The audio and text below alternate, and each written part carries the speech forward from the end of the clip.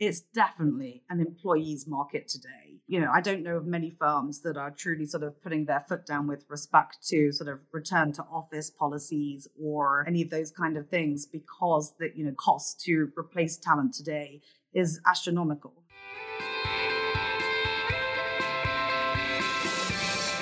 Hello and welcome to the REIT Report. I'm your host, Sarah Borgson-Hito. Today we're talking about talent management and strategic advisory issues with my guest, Ferguson Partners President Gemma Burgess. Gemma was recently named as the next CEO of Ferguson, a position she'll assume on June 1st. Gemma, thanks for speaking with the REIT Report today and congratulations on your new role. Thank you so much. Good to be here. So can you start by giving our listeners an overview of the current environment for commercial real estate hiring and how you expect the rest of 2022 to shape up? Yes, would be happy to. I think, as probably many of your listeners know, we are certainly in this period of what everyone's sort of tagging the Great Resignation. There's most certainly a war on talent.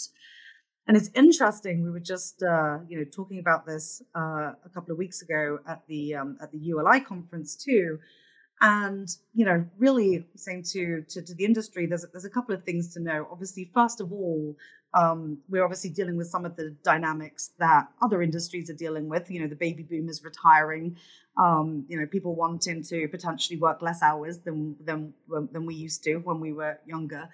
But then I also think that we are facing some pretty industry-specific challenges on top of that.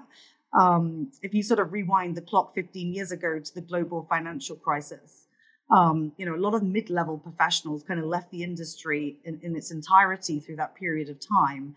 And those are the folks today, those mid-level folks sort of 15 years further through their career would be the individuals that we would be looking at for succession planning across the industry. So we're definitely facing a missing generation in our industry that's certainly making the succession work more challenging. Great. And you mentioned succession planning, specifically CEO succession. Does this aspect of corporate governance get the attention it deserves? And would you say that REITs should be paying particular attention in this area? Definitely, yes. I think is one of the priorities of the independent board of directors. And something that each of those independent directors that we've worked through take very, very seriously. That role, it takes up a lot of their time. They're very thoughtful about it, but it definitely needs to stay front and center of every REIT board today. And let's talk a little bit about ESG talent. How hot is this area of recruiting right now? And are firms looking to separate the E, S, and G responsibilities amongst those that they hire?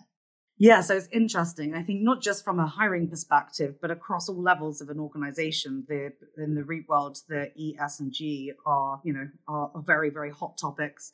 On the hiring side of things, I think firms are trying to work out where they hire talent, where they sort of groom internal talent, and how they sort of divide up those responsibilities. On the other side of our business, on the compensation consulting side, it's been interesting to work with a number of REITs to sort of figure out how ESG metrics should come into play with respect to executives' compensation.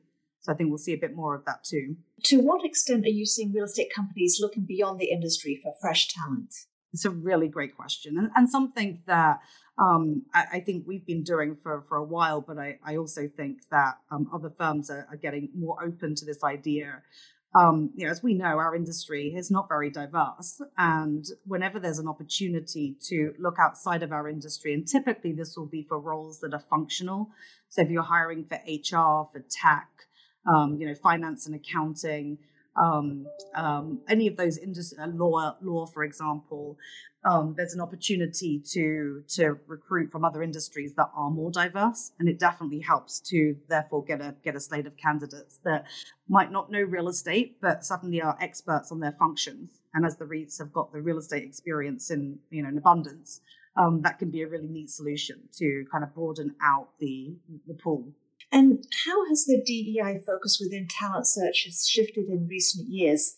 And do you feel the industry is fully committed to incorporating and extending DEI? This is a really important question, and I think a very, very good question. I sort of think back to 10 years ago when we talked about DE&I. We were literally talking about gender diversity.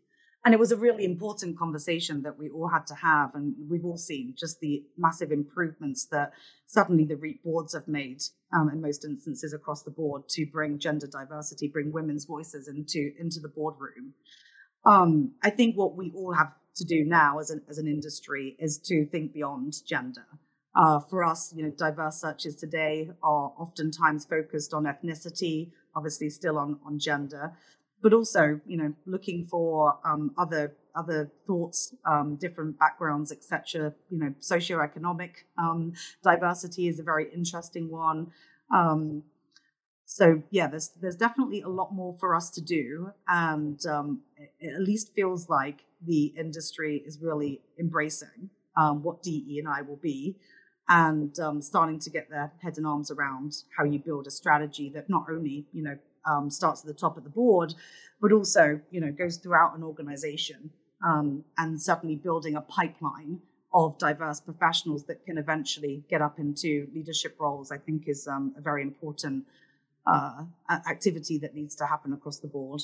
And Gemma, what advice do you have for individuals who are A, hoping to start their careers in commercial real estate, or B, switching into the industry mid-career? So I sort of think through my own journey. I joined commercial real estate from board practice back in 2007.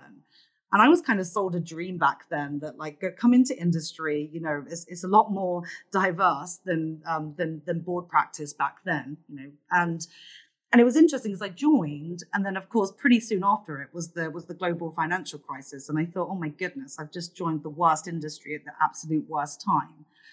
But what is really interesting and what sort of made me make that decision back in 2007 was that I think that everybody can find their place within commercial real estate. If you think through the breadth of different types of organizations, different functions, different roles, there really is something for everyone. So, I sort of, when I'm talking to younger professionals, like starting out in their careers, say to them, just, dive in and see what you like, and, find opportunity to try different things. I'm hoping we're starting to see some more of these sort of rotation programs come back into the industry, like the good old GE days, back before the GFC, where people can roll through different functions and get access to different experiences.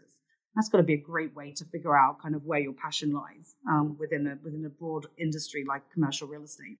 Great. And we've covered lots of ground, but is there anything else that you think we've missed in our questions? I just really kind of try to reiterate at the moment across the board just what a huge impact the human capital strategies are going to be for firms on a go-forward basis. That our industry is facing just people want to work in different ways today. They want to, work more flexibly. They certainly want to work within an environment where they feel like they belong, and that there's a culture that they believe in, and they can sort of see a future for themselves. I think a lot of real estate firms today are sort of embracing this evolution, but it's going to, take some time, and we're going to sort of look and feel differently, further forward than we do today. Technology is going to be a big piece of this too. So there's lots of change happening, and I think there's a lot of change, can be tough to get through, but at the same time, hopefully we sort of end up in a much better, happier place sort of further down the line. And if I could just squeeze in one more question, would you say that employees have the upper hand right now in terms of making these requests for flexibility or other issues that might be important to them? It's definitely an employee's market today. I don't know of many firms that are truly sort of putting their foot down with respect to sort of return to office policies or any of those kind of things, because the cost to replace talent today is astronomical, and therefore firms are wanting to find a way to keep their employees satisfied and to, again, take that evolution of their culture to a place that enables people to, to stay within their roles. I think, again, sort of particularly here, think about sort of working mums that have had to, at different times over the last couple of years, be sort of, full-time teacher. And also, many dads or other parents have done the same thing. So, the world has definitely changed. And I think because there's such a skills gap, such a missing generation in the industry, firms have really got no choice but to embrace these changes. Gemma, thank you so much for your time today. It was great to see you again. Thank you so much for having me. And to our listeners, if you enjoyed today's podcast, please subscribe or leave a review on your favorite podcast platform.